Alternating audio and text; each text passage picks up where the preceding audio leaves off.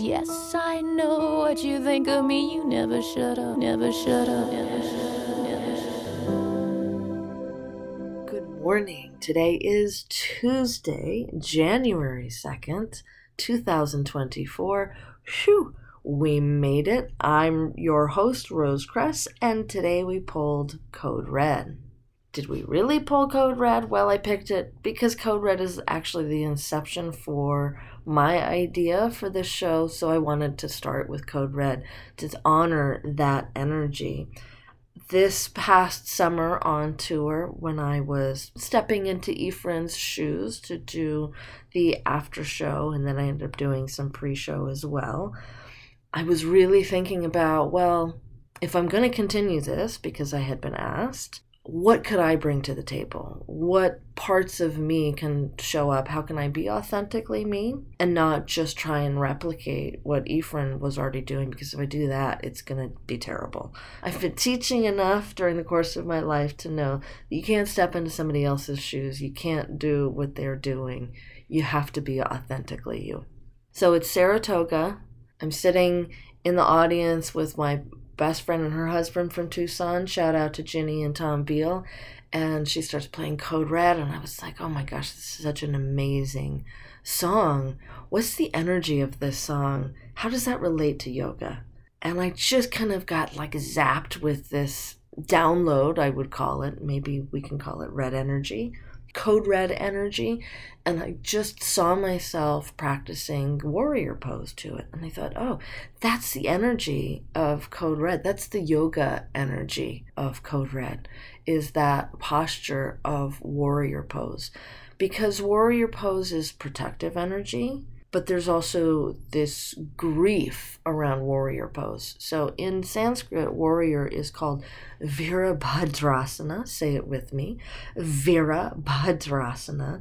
And the story behind warrior pose is that Shiva was married to Sati, his first wife, and Shiva, the god Shiva, he's the god of destruction. He's the god of yogis. He's got locks. He doesn't really care about his personal appearance, doesn't really care about material things. He's all about meditation and growth. He's kind of a warrior as well. So he wears a loincloth. He's described as dirty. So Sati's father is like appalled that she's married to this guy, because even though he's a god, he's just no, he's not dressed well. He's just not what the father wants. And so he has this party. He invites everybody but Sati and Shiva. And Sati is just destroyed by this disrespect of her husband from her father. So she goes to the party. She shows up uninvited. And drama ensues, and the end result of this drama is that Sati throws herself on a fire. She self-immolates. Shiva is just destroyed by this because it's his wife. And so he rips out 3 dreadlocks, or 1 lock, it kind of depends on the story you're reading, and throws them to the ground in his grief. And those locks then become a person, and this person is Virabhadra. And so Virabhadra goes to avenge Sati. And the avenging is from this place of love, from this place of grief. So warrior pose isn't about forcing. It's not about pushing. It's not even really about fighting. It's about fighting for righteousness, fighting for what's right. I saw Matthew Fox, who is a Christian mystic, and he talked about the warrior's duty is fighting for love. And so this idea is these come together, and Code Red is really, it's talking about more than just one thing, but it's talking about that. All right, I'll do this last one, and then I'll grow me some wine. What you stole, I would have given freely. So there's this sense of loss woven into the song. There's a sense of, doing what's right. And, the person she's talking about has done wrong. Who's this person? Well, we don't know who this person is. I don't think she's ever said. I think some of us have some ideas. And then this sense of pulling back into protection I'll do this last one. Like, I'm going to do this one more thing. But then I'm going to go, like, I'm going to retreat and I'm going to go grow me some wine. So that's what this energy was bringing forth. So warrior pose, then, when we take that pose of the warrior, our back leg is grounded in our past. We know who we are. Our forward leg is kind of moving forward with ease. The knee floats forward. We're looking forward at what we're about to engage in, where we're going, but we are steady and balanced in the present moment. And so this code red energy of protection, but fighting for what's right, fighting for love. And love is the only thing to fight for. This is why we get all kinds of constrictions in life when we're fighting for things, when we're fighting for stuff, material stuff, the righteousness of what's right. So that's warrior pose. And in particular, I'm thinking warrior two pose is what came for me. So if you were going to practice warrior two pose, how would you practice warrior two? Well, we have a picture for you. But you stand with your feet 3, maybe 5 feet apart. It's got to be comfort level. And then we turn the toes, all 10 of them, both feet in one direction. So your front leg is in line with the hip. The back leg is angled in.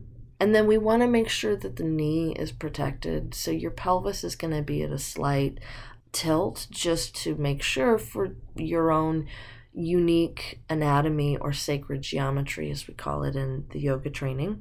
The front knee bends forward over the ankle. But then there's this tendency, if you've ever looked at or seen pictures of warrior two, there's a lot, especially like in ads. Like if you're not a yogi and you're not reading yogi books, then you've seen this pose before, but I can guarantee you the yogurt commercial has it wrong, which drives me bonkers. You're not leaning forward. Your spine is right in the center. Arms are wide and you're looking forward over that front hand, which is over that bent knee. And then we're holding and breathing. So as we take this pose, where in our lives are we fighting for love? Where are we protecting ourselves so that we can love greater or fight for what's right?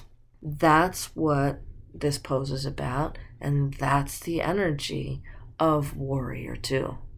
This warrior two energy and code red energy can also carry us forward into the new year with our intentions or the seeds we're planting. So yesterday I led my annual New Year's Day workshop. I call it an online retreat, but I love leading this, and part of it is coming up with all of the seeds that when planting for the new year, intentions, resolutions, whatever you want to call them. And I was inspired by Ephraim's post where he kind of went over his intentions. This was like a couple weeks ago. He went over the intentions that he set and how he did on those. And I thought, well, I could be a little more specific about the things that I want to do in 2024. So I am going to read them off for you, just like Ephraim did for us, and to help hold myself accountable and maybe inspire you to do some. So here we go. I'm going to go to the gym 1 time a week. I'm going to swim 100 miles this year. I'm going to read 15 books. Because I'm swimming, I'm going to learn how to do 20 continuous freestyle laps. I swim breaststroke. 150 days of no sugar, 12 hikes, 10,000 steps 5 times a week. I want to see 5 new things in Oregon, including Mount Hood and Multnomah Falls. I'm going to go camping, see my older brother, 2 blog posts a month, a yoga video 2 times a week, or how about 2 yoga videos once a week? Life Force Yoga Challenge program that I've been working on, finish my asana book, edit my mudra book, pick up morning pages again, which means I want to write more, play games less on my phone, go back to the movie theater more. I didn't see a single movie in the movie theater in 2023. Send more birthday cards, paint more, 7,500 minutes of meditation this year, 24 online moon yoga classes, 200 of these podcast episodes, so get used to it. spend less money, eat greens every day, practice the piano 5 times a week. So I'm going to learn how to play Apollo's Rock. I'm going to finally learn that Rachmaninoff piece. Daily post on social media. I'm going to make more money. I'm going to habit tracker for accountability and maybe actually keep up with my habit tracker. Does that mean that I should put the habit tracker, filling out the habit tracker on my habit tracker? Does it work that way? Because I think maybe I need to add that on there because I am like the most inconsistent person with the habit tracker, but that would keep me accountable. I'm going to go to bed at a consistent time. No, let me change that. I'm going to go to sleep at a consistent time. I want to see more friends, and I want to plan a trip to San Francisco. So Adam, Chris, Joel, I'm coming for you this year. Get that bed ready for me. All right, so there you have it. Warrior 2 pose, Code Red energy, plant your seeds. What are you going to do in 2024? You can always reach me on social media. I'm Yogini Rose on Instagram, Rose Cress on Facebook. You can follow me. You can share with me what seeds you're planting because I would love to know what you're planting. And look, if you put it out there, there's maybe a little more accountability. You might find somebody that wants to do the same thing as you that you can like hook up with and you can text each other, right? I mean, if somebody wants to say, hey, Rose, how's it going with such and such on your list? I heard you're doing this. I'm doing that too. Let's check in every day and see, are we doing those things? So accountability partners, it's a good idea. So if you put it out there into the world, you can help hold each other accountable. You can be that partner, right? Don't they say working out means with a buddy means that you're actually going to work out? So somebody can go to the gym with me and we will maybe both go to the gym on the same day in our different cities because I don't think any of you all are living in Albany, Oregon. But if you are, come and find me and we'll go to the gym together. Or you can come swim with me if you live in Lebanon, Oregon. But I don't need accountability for swim. I have to do that for my job because I'm also a lifeguard. And if you want to be a guest on Fan Favorites Fridays, which you'll get to see what that looks like this Friday, January 5th, where I talk about my favorite song and answer the questions. Also, January 5th, Friday, mark it on your calendar because that's my birthday. Woohoo! I think I'm turning 46 this year, 21. I'm celebrating the 25th anniversary of turning 21. It's going to be a big celebration. No, it's not. It's just going to be my birthday. I'm getting my hair done again. So if you want to be a guest on Fan Favorites Friday, let us know. You can send us an email. I'm going to have a schedule because everybody wants to talk about their favorite song, right? And this is your favorite Tori song, of course, because this is a Tori Amos podcast. So to all my yogi friends who are listening, welcome to the Tori Amos fold. I dub thee an honorary Ears with Feet. You're going to get to know these songs. Make sure you listen to Code Red. And to all of my Ears with Feet friends, let's practice Warrior 2 pose today. See you tomorrow. Thank you. Bye-bye.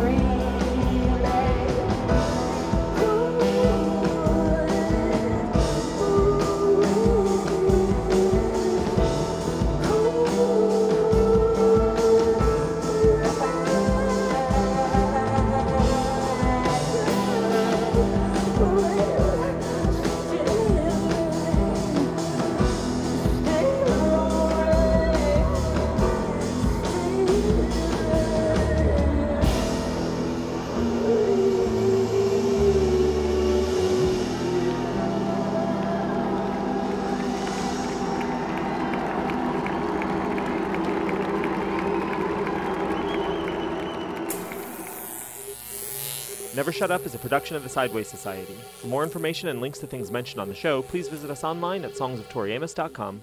Yes, I know what you think of me. You never shut up.